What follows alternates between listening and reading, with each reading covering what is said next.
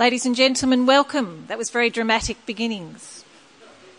Not sure if it's going to be that dramatic all the way through, but I'll look to Paul Gough to do a semi-dramatic, perhaps, continuation. My name's Leonie Boxtel. I'm the Director of Alumni and Philanthropy at RMIT, and it is my enormous pleasure to welcome you to this very, very special place. I can see kind of halfway up the auditorium, but we have lots of people here tonight, and thank you all for your response. Before we start today, allow me to acknowledge the traditional owners of this land. Today we acknowledge the Wurundjeri people of the Kulin Nations as the traditional owners upon which we meet, and we pay our respects to their elders both past and present.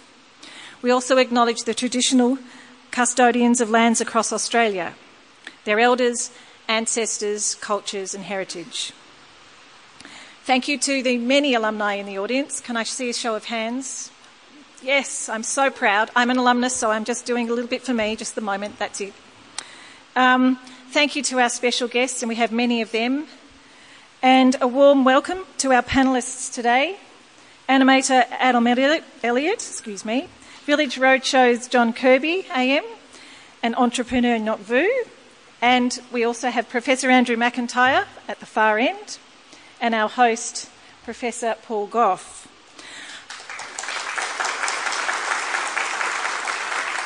Now you've set the scene because you've clapped and they've done nothing, so at the end when they've done something, you'll have to work that up a little, right? I'll just be taking that into consideration. A small amount of housekeeping. Emergency exits in the building are located to your left. Make sure I get myself right here, to your left. Ladies and gents are in the foyer where you came in. We're in a pretty special place. I think you can feel it in here. It's quite a special place and lovely with the fans off. Thank you. How many people can recall being here in the past? Anyone? Oh, so many. How many people can't recall being here? How's that? That's a better question. Good. There's some people that have never been here. It is a special place, and this is a pretty special moment today. For those who are not aware, the theatre was designed by Walter and Marion Burley Griffin. Marion, rather than Walter, seems to be the person who has the largest hand in the design of the theatre, which has been described by Robin Boyd, RMIT alumnus and very well-known architect, as the best theatre ever built or ever likely to be built. If you take a minute to look around you, you can see why. It was designed to evoke a crystalline cave with a spectacular 3D plaster ceiling, which is quite a feat for the time. For generations of Melburnians, it's been something much more. It's magical. Patrons originally came to see silent movies with a full orchestra, imagine, down here, and the first Wurlitzer organ over here by my right in Australia. Or if you're not quite that old, you could perhaps remember seeing movies like The Towering Inferno. Anyone have that moment? Some? Yes. The ceiling lights here were programmed so that when all the dramatic moments happened, the ceiling flashed. So it was quite a spectacular place to come at the time. We've been unearthing things as we've been looking at the building, and recently came upon a pair of flags that were used by the Duke of Edinburgh when he opened the Olympics here in 1964. There were also some original seats up there too, and I'm really pleased we're not using them now. The building is full of innovation as well as history, and it's one of only two places in Victoria that show both 70mm and modern-day 35mm films, which means we can use many of our archived films as well. It's delighted generations of Melburnians, and it's been saved from demolition many times. RMIT bought this magnificent building in 1999. In 2014, we had to close the building to the public because it needed too much work. We want to secure the future of this building and return it to the people of Melbourne. And today we want to share our plans with you. You may have heard the news, and if anyone who's doing live streaming constantly on your phone, we've been on just about every station of the news tonight, whether your favourite is 7, 9, 10, ABC. Every network has been featuring us this evening, because today we're launching the RMIT Theatre Capital Theatre Appeal. We're inviting everyone and the public to help us raise the final $2 million we need to open the doors again. We've secured $8 million to date, including $2.5 million from the Victorian Government, and also had a recent commitment of $500,000 from a young RMIT alumnus and filmmaker Ling Ang, who's here this evening, who I'm going to highlight again. Thank you. So today's the day we ask you for your support in helping us to open the doors again. In addition, your support can be leveraged. I'm really pleased, as the Head of Philanthropy, to be able to say that RMIT will match every dollar donated to the university for this appeal. And anyone who gives $250 or more will have their name recognised on a special feature in the building. So you can take that home on the train or in the car and think hard about whether it's you or your mum or your dad or your grandmother or someone you really like. This project has been supported and possibly made possible by many of our ambassadors. Two of them are our panellists here tonight, Adam Elliott and John Kirby, and thank you both. You've been an enormous support to date.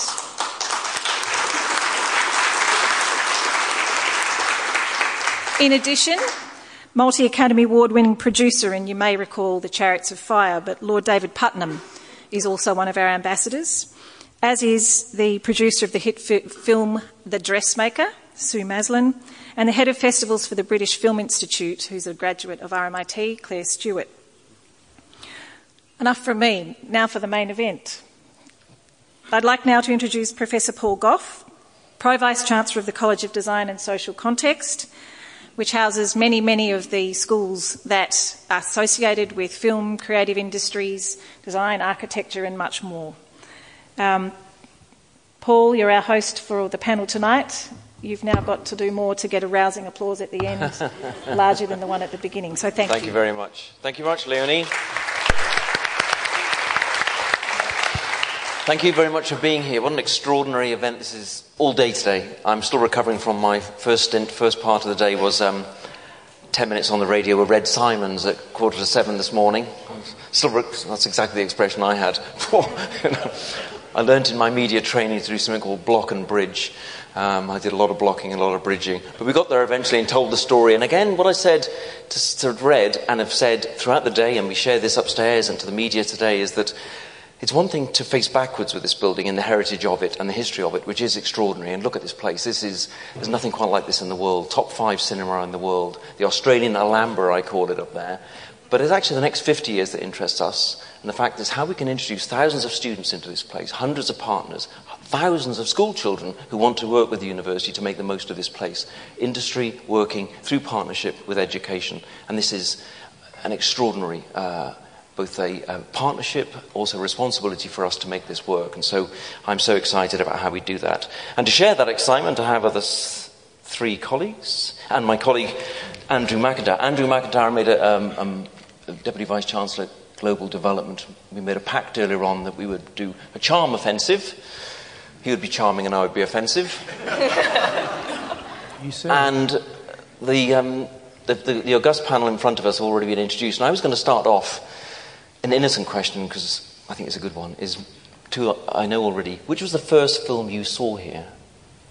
And when I get to you, Knock, what's the first film you would like to see here when it's open? So, Adam, I already know the answer, but it's a good one. And John, I already know the answer, but it's an even better one. Well, I remember the first film I saw here very clearly. My father and I came in on the train from Mount Waverley to see a matinee. And sadly, it wasn't Citizen Kane or Towering Inferno. It was Police Academy 1.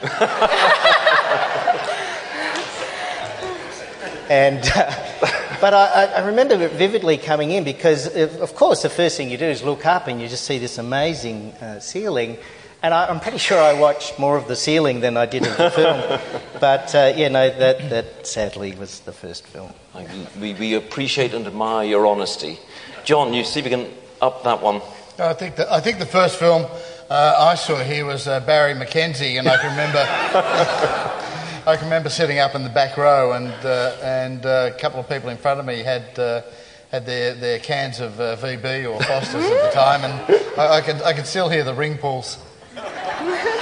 There is actually a stairwell just around the corner there, behind the stage here, and there's a little a cellar, very, very dark space down there, which I pop my head in every so often amongst the cobwebs, and there is a bottle of VB beer there, still, circa 1973, so hasn't got your initials on it, but just still had it.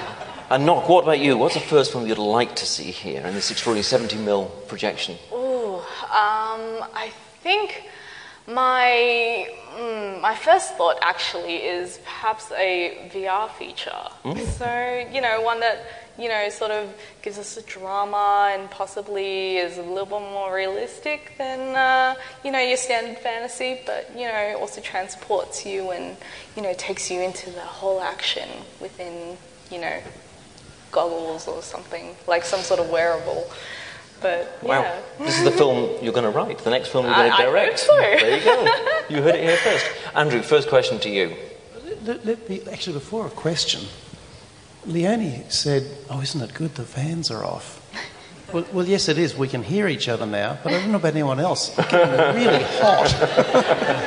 So, if anyone feels like taking off layers... Just the one, Andrew. It's all just cut and coat. This is not Emmanuel 3. No? Now, there's a thought. Well, since Adam's sitting next to me, Adam, you sort of live here in the heart of Melbourne, just around the corner. Melbourne's held your attention for a long time. What is it that keeps you going in, I guess, telling our stories? Well, actually, you mentioned Barry McKenzie. One of my favourite Australians is Barry Humphries and his friend Dame Edna.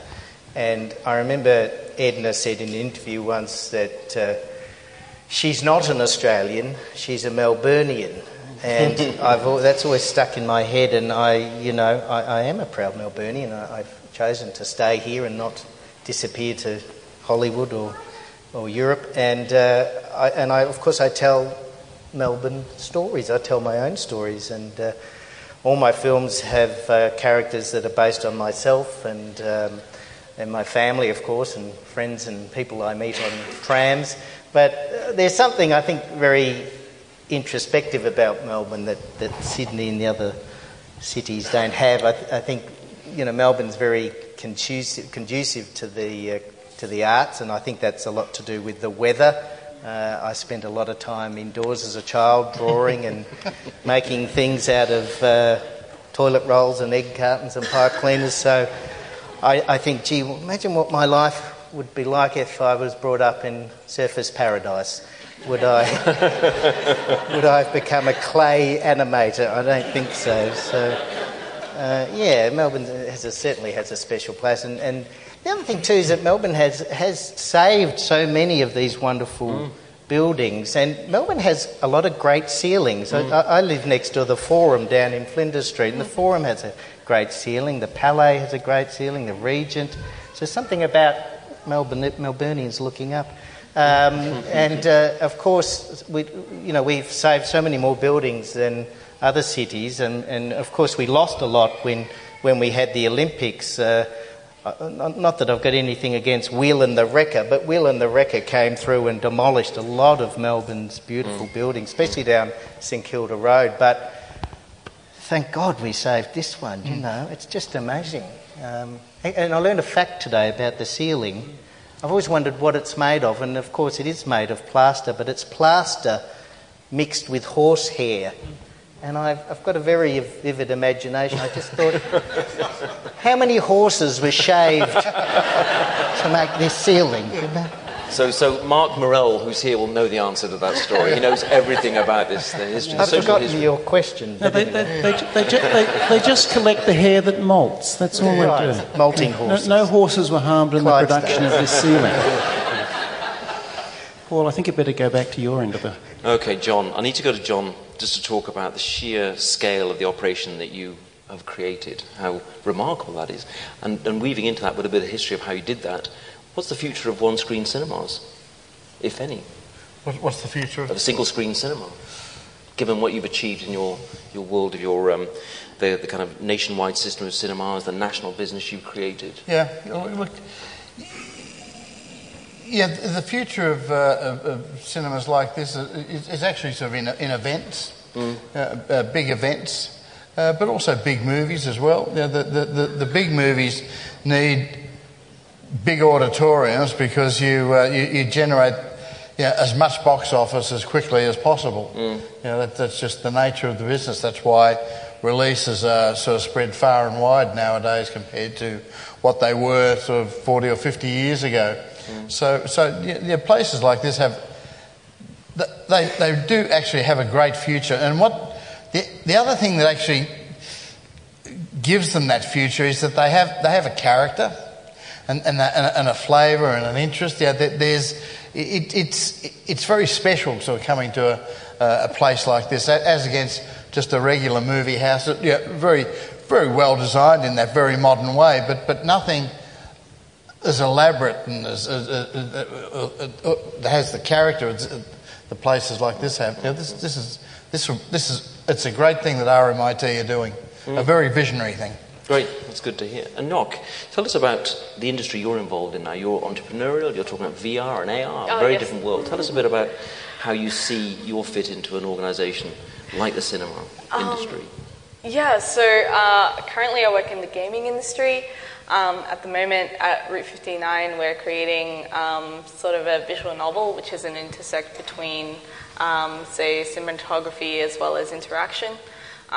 So the games industry, in fact, is currently we're heavily discoursing like social issues, like what is the morality within the space that we are in, because with games we rely a lot on simulation, but then there's a point where you sort of discuss what is the limit.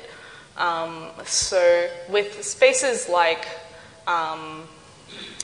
the Capitol Theatre, I remember there was a talk during the Independent Games Festival, Free Play, where they were able to secure a place in RMIT. However, the seating filled up quickly. The venue, they had to change the venues twice because there wasn't a capacity to accommodate that many people.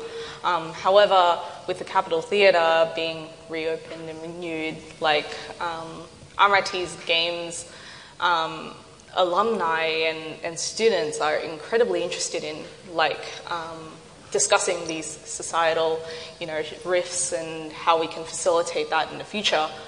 So possibly with the Capitol Theatre we're able to convene in such a space without really relying on other places like bars or anything like that. We're able to sort of come together within one area. And before I go back to you, Andrew, Adam, what is it like creating something an animation that's often viewed on a handheld or different sort of mobile technologies? Is it fairly awesome putting it on a screen through 17mm projection in a space like this? What happens to the idea, which I know in animation takes a long time to gestate, to ferment, and then to actually produce over years? There's some extraordinary moment of sort of realism when it goes up there. What happens in your head when you see something being projected on that scale? Well, I think because my films take so long to make, they take between 4 and 5 years each. And recently I was giving a talk to some little kids and I was telling them how long my films take. And I said, any questions? And this little girl put up her hand and she said, well, Mr. Elliott, if your films take 5 years to make, I've worked out you've only got 4 left.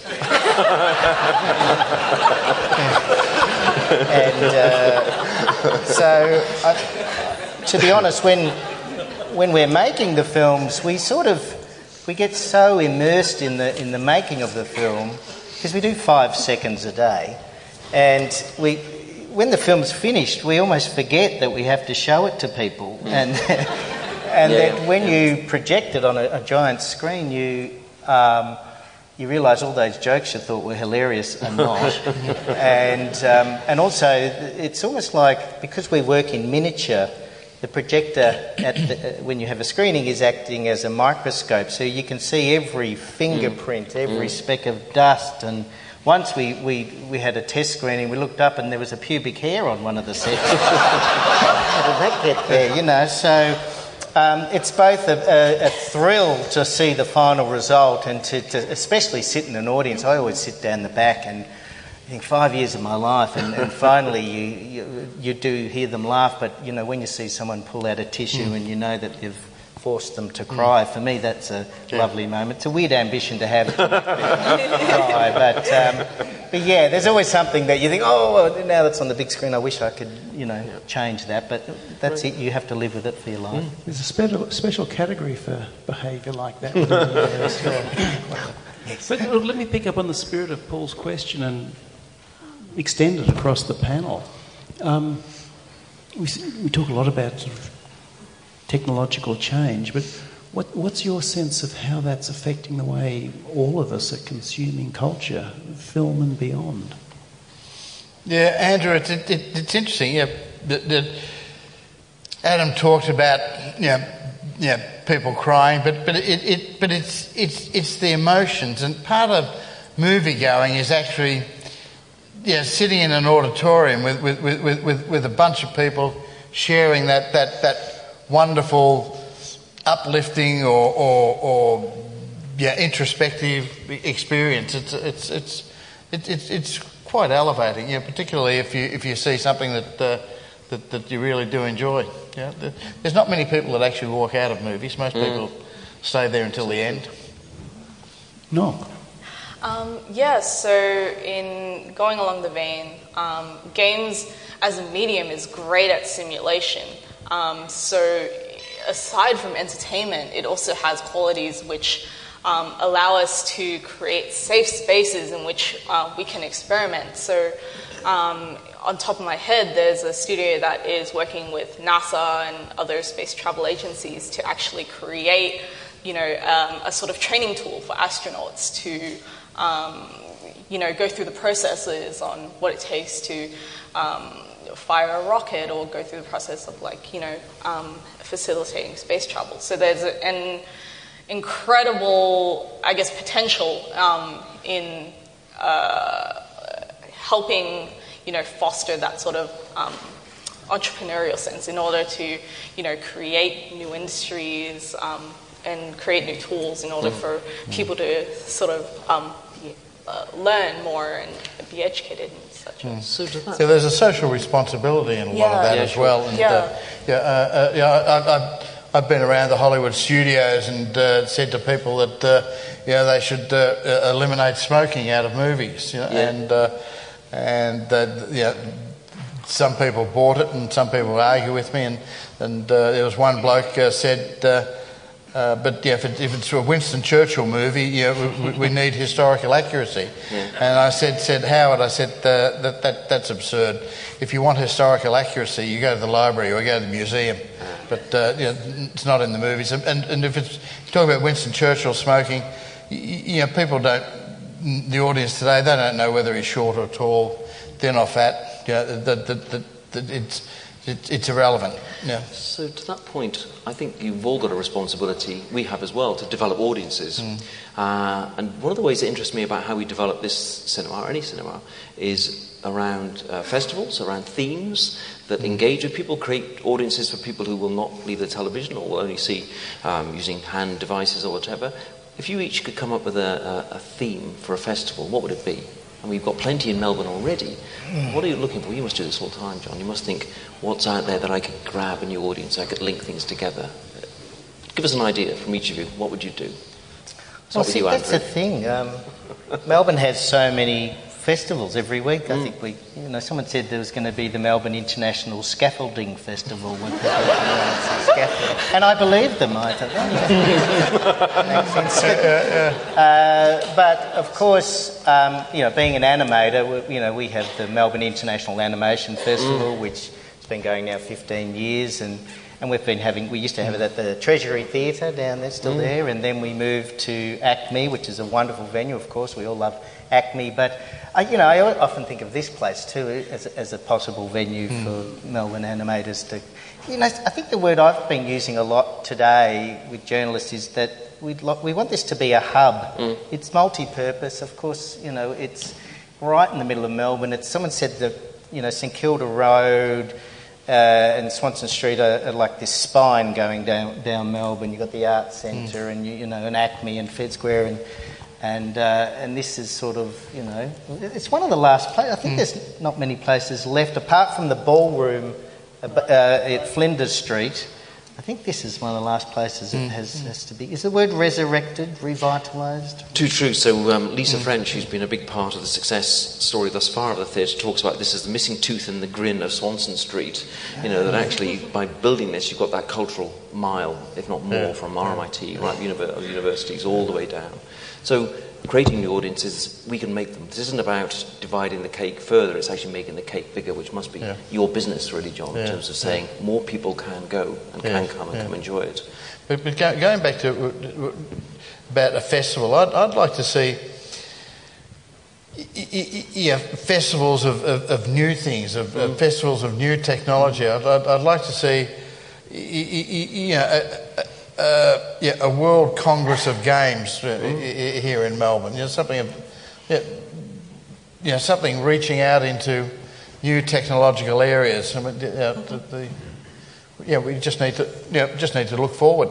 So not those 3D glasses, but HoloLens glasses.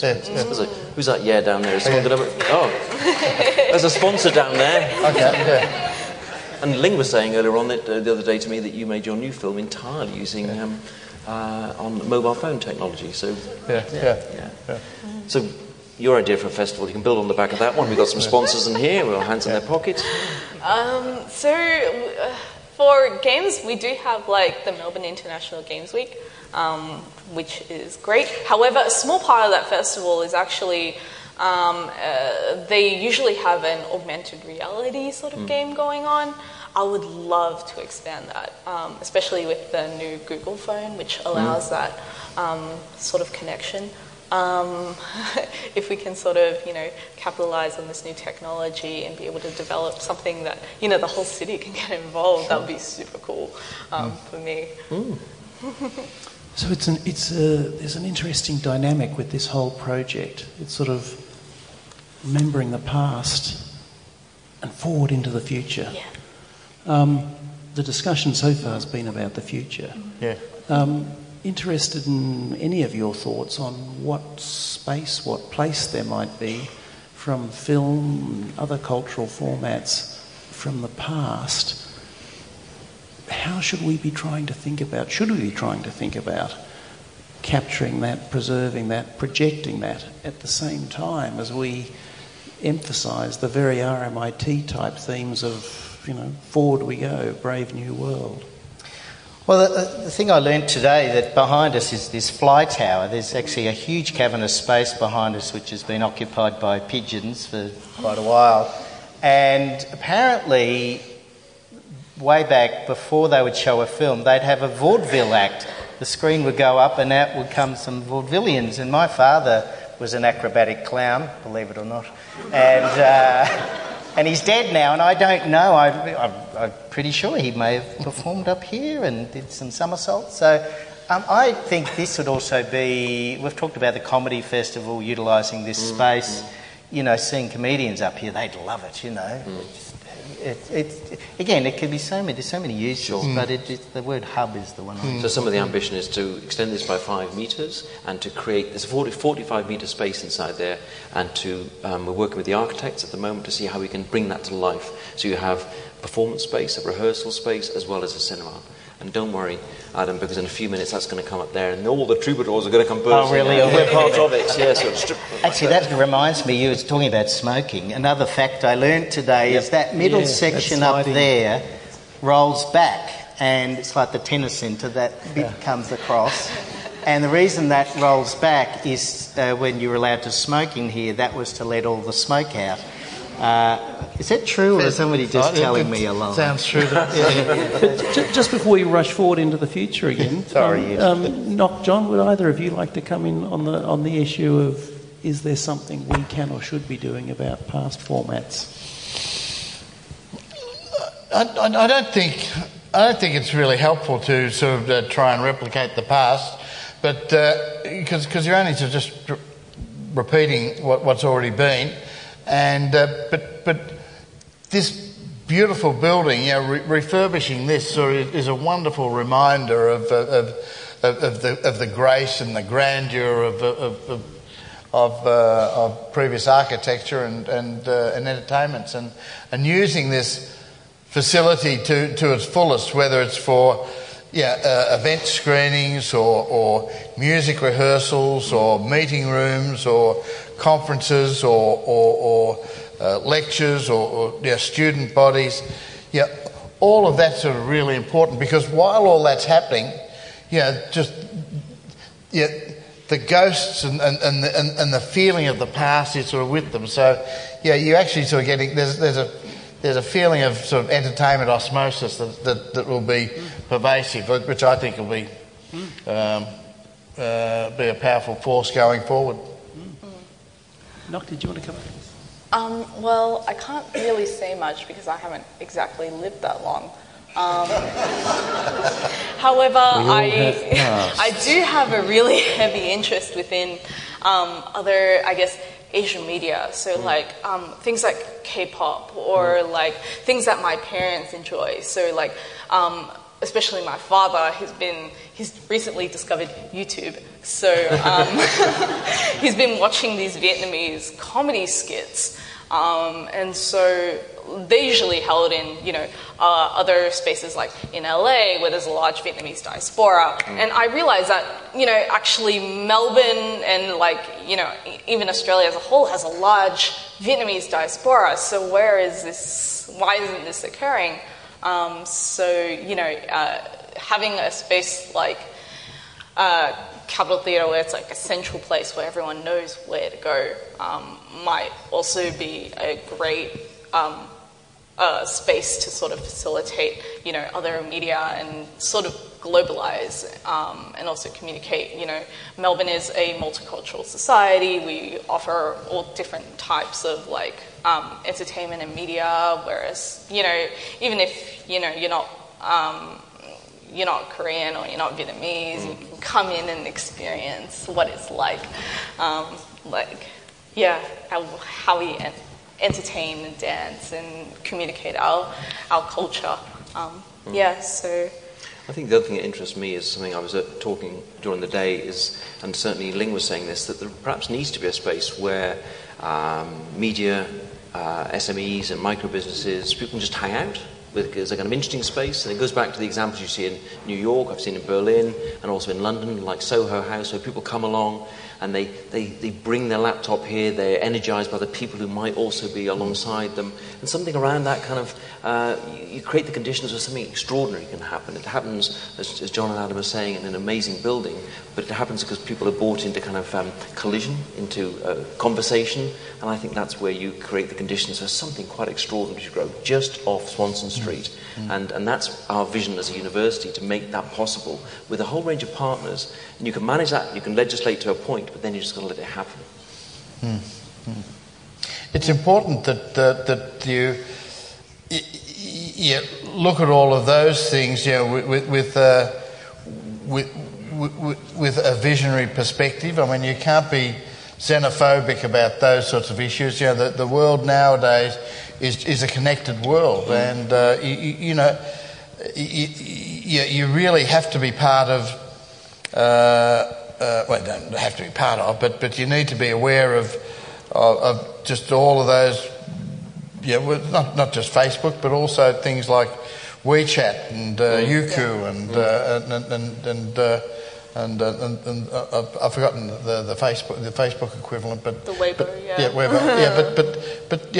these are forums that involve hundreds of millions of people. They're not just little pockets, but they're massive. And if we're doing these things, we're educating people and providing facilities. We have to do things with a big vision rather than just a local vision. Too true. Yeah. Paul, you and I have been having all the fun with Nock, John and Alan. Do you think we should let the audience have have a crack at them, or do you want to... No, fine. I'm more than happy to break into the fourth wall. Would anyone like to put a question or a comment or a provocation to our remarkable panel? Yes? No, you have one. There's, if anyone's wanting to engage, there's microphones floating around. If you put a hand up, they'll come to you. I do have another little memory of the Capitol Theatre. Years ago, Village Roadshow had a partnership here with Dick Silman, Alex Sharp and Bruce Mateer. And it was a very successful partnership over a number of years. And we did have an offer one time. Well, I had an offer one time when the Moomba Parade was on to come into the Capitol Theatre, because it was too hard to navigate all the crowds outside, but to come in here at the Capitol Theatre, and there was some way you could climb out onto the roof. So we would have had a tremendous advantage. I never actually did it, but just one of the things that's in my memory. That's on my risk register, and OH&S. Oh, Dan here, I think. Anyone? Paul, can you hear me? Yes. Trevor Tappenden. Trevor. Paul, the three panellists are amazing professionals and have individual expertise. But a question to them is if we put them all together, and together with this venue in its new form, what do you think that they could create into the future, combining all of their expertise? Is that a question for me? It's a question to the panel. Oh, I see. Okay. Well, the trouble is I'm not very good at collaborating. But He's creative, so I don't know. Sorry? Do it for the Capitol. Well, look, I've just finished writing my new feature and I'm financing at the moment, and as I said earlier, my films take years to make, so by the time this has been refurbished, I will have finished my film, and maybe Melbourne Film Festival will be back in here and I'll be the opening night film, and Alan will give you a slot January the 1st, 2019, which is when I intend to open the doors. Oh, that's a bit soon. You'd have to work. You'll have to animate nights, stay up nights as well. Hire an assistant. Actually, just before I forget another fact, I've got these facts popping into my head, that the lights we're seeing today, Mark told me this, that we're only seeing 20% of what was originally installed up there, because the globes were specially made, and once a globe blows up there, they can't replace it, so we're down to 20%, and the plan is to replace all the globes with LEDs. And so it'll just be amazing. Well, and the other fact too is Walter and Marion Griffin, who, for those who don't know, they invented Canberra, or designed Canberra. Apparently, on Wikipedia I read today, they also invented the carport. Who would have ever thought Canberra and carports in the same sentence? Very similar. The question's a great one, though, because part of my job and our job as university is to, again, create the conditions where disparate parts can be brought together to create something extraordinary. And I think that's where you got a group of students, you got a group of staff, you get staff and students working with industry, you get some really extraordinary results, like 2 + 2 = 5. So the combination of national experience of creating a business, of showing and attracting new audiences, the animated world of very specifically building something and creating something over a period of time, and then the world that you're moving into with this new technology and new approaches to visualization. That's our job. That's all of our job, really, as alumni, to kind of say, right, who's out there and how do we make this new cocktail, this new curry, pull it together? And I think that's where the community of 300,000-400,000 alumni really make a difference. Alumni mentoring, if each of you were to take on a student and help them through the next 2 to 3 years, we're all doing that, Andrew and I are doing that, suddenly you've got an opportunity of sharing that knowledge, but also like I've got a college of 22,000 students. It's like running a medium-sized university. Is that with my panoptic vision, I should be able to join the dots and pull things together. And that's what you have to do.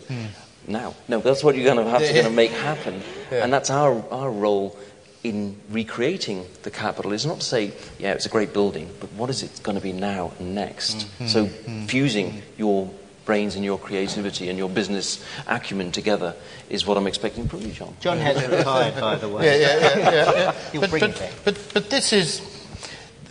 one of the great assets of RMIT is its experience, its alumni, its networks. You have to sort of harness elements of that to work together. And hey, it's not easy. You can't just open a drawer and pull out a file and say there it is. It takes a bit of work and effort and planning and pain and difficulty. But if you want to get somewhere and you want to do something, that's what it is. It's all about hours and... Absolutely. And RMIT's global footprint, we've got representatives from Vietnam here, in Singapore, in Hong Kong, and we look after a great empire of graduates and students, 84,000 of them, and that reaches out to those diaspora of different sorts of audiences. But just picking up on that thing, because I don't know about anyone else, but I'm starting to expire in the heat up here. Just picking up on this notion of alumni community, something that people don't often realise about this university is that it has a huge alumni community. It's something like 400,000 living, known, that we're in contact with alumni around the world. And there's just great potential to connect there. But really, I guess my sort of parting comment for tonight, Paul may want to go all night, but my parting comment for tonight is you're hearing vision here, and tonight's a call for action. Tonight's a call for action for the people in this room, the RMIT community in Melbourne, the wider Melbourne community, the wider global RMIT community, for anybody within those spheres of that onion who are excited by this to come together and help us. We've got a gap we have to close. It's a $2 million gap, and it's being closed with all sorts of small, not so small, and large contributions. And anybody that's motivated to get involved, we really want to hear from you. But the second part of the message is in some ways even more important. It's talking to other people. I mean, we're really fortunate with the excitement that's going around this, with this launch. But it's building on that momentum. It's everybody in this room talking to 5 other people, and that story getting out, because that's how community appeals work. And if we can just build on this excitement, we'll be able to close this gap, close it quickly, close it convincingly, and just power forward with the vision. I'm really excited about that. And to close, I'm going to go for 1 or 2 last words from each of you about what you're doing next. What is, in terms of your creativity, you're all involved in? I'm always interested to know what people are doing. Well, I've talked a lot about what I'm doing tonight. So I can't do anything else. So, death. That's all I've got. Fine, that's what we'll just talk that one. John, what is your latest project you're working on?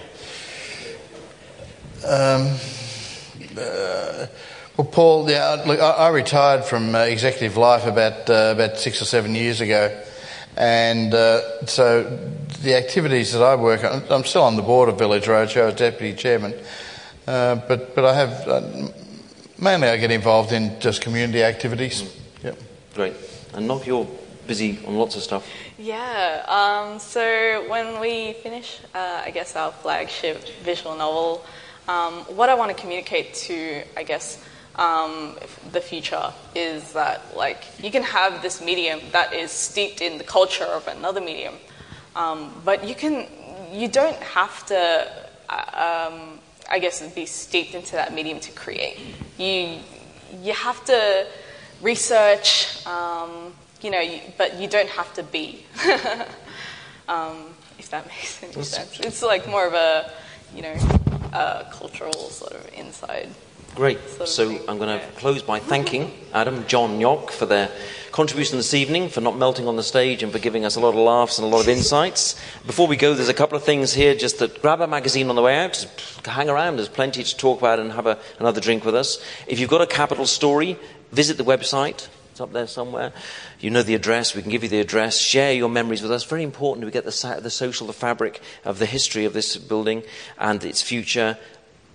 Andrew's mentioned about the appeal and what we're doing there. A huge thank you for coming. I chair many meetings associated with the Capitol, many, many meetings, and some of my wonderful teams are out there, including folk from Property Services and alumni, obviously. And at the beginning of the meeting, I always say, let's start with a good one-liner from a movie.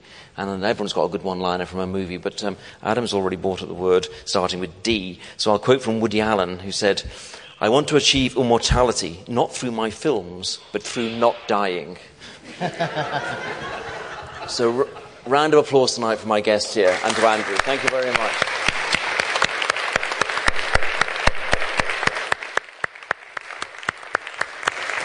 And thank you.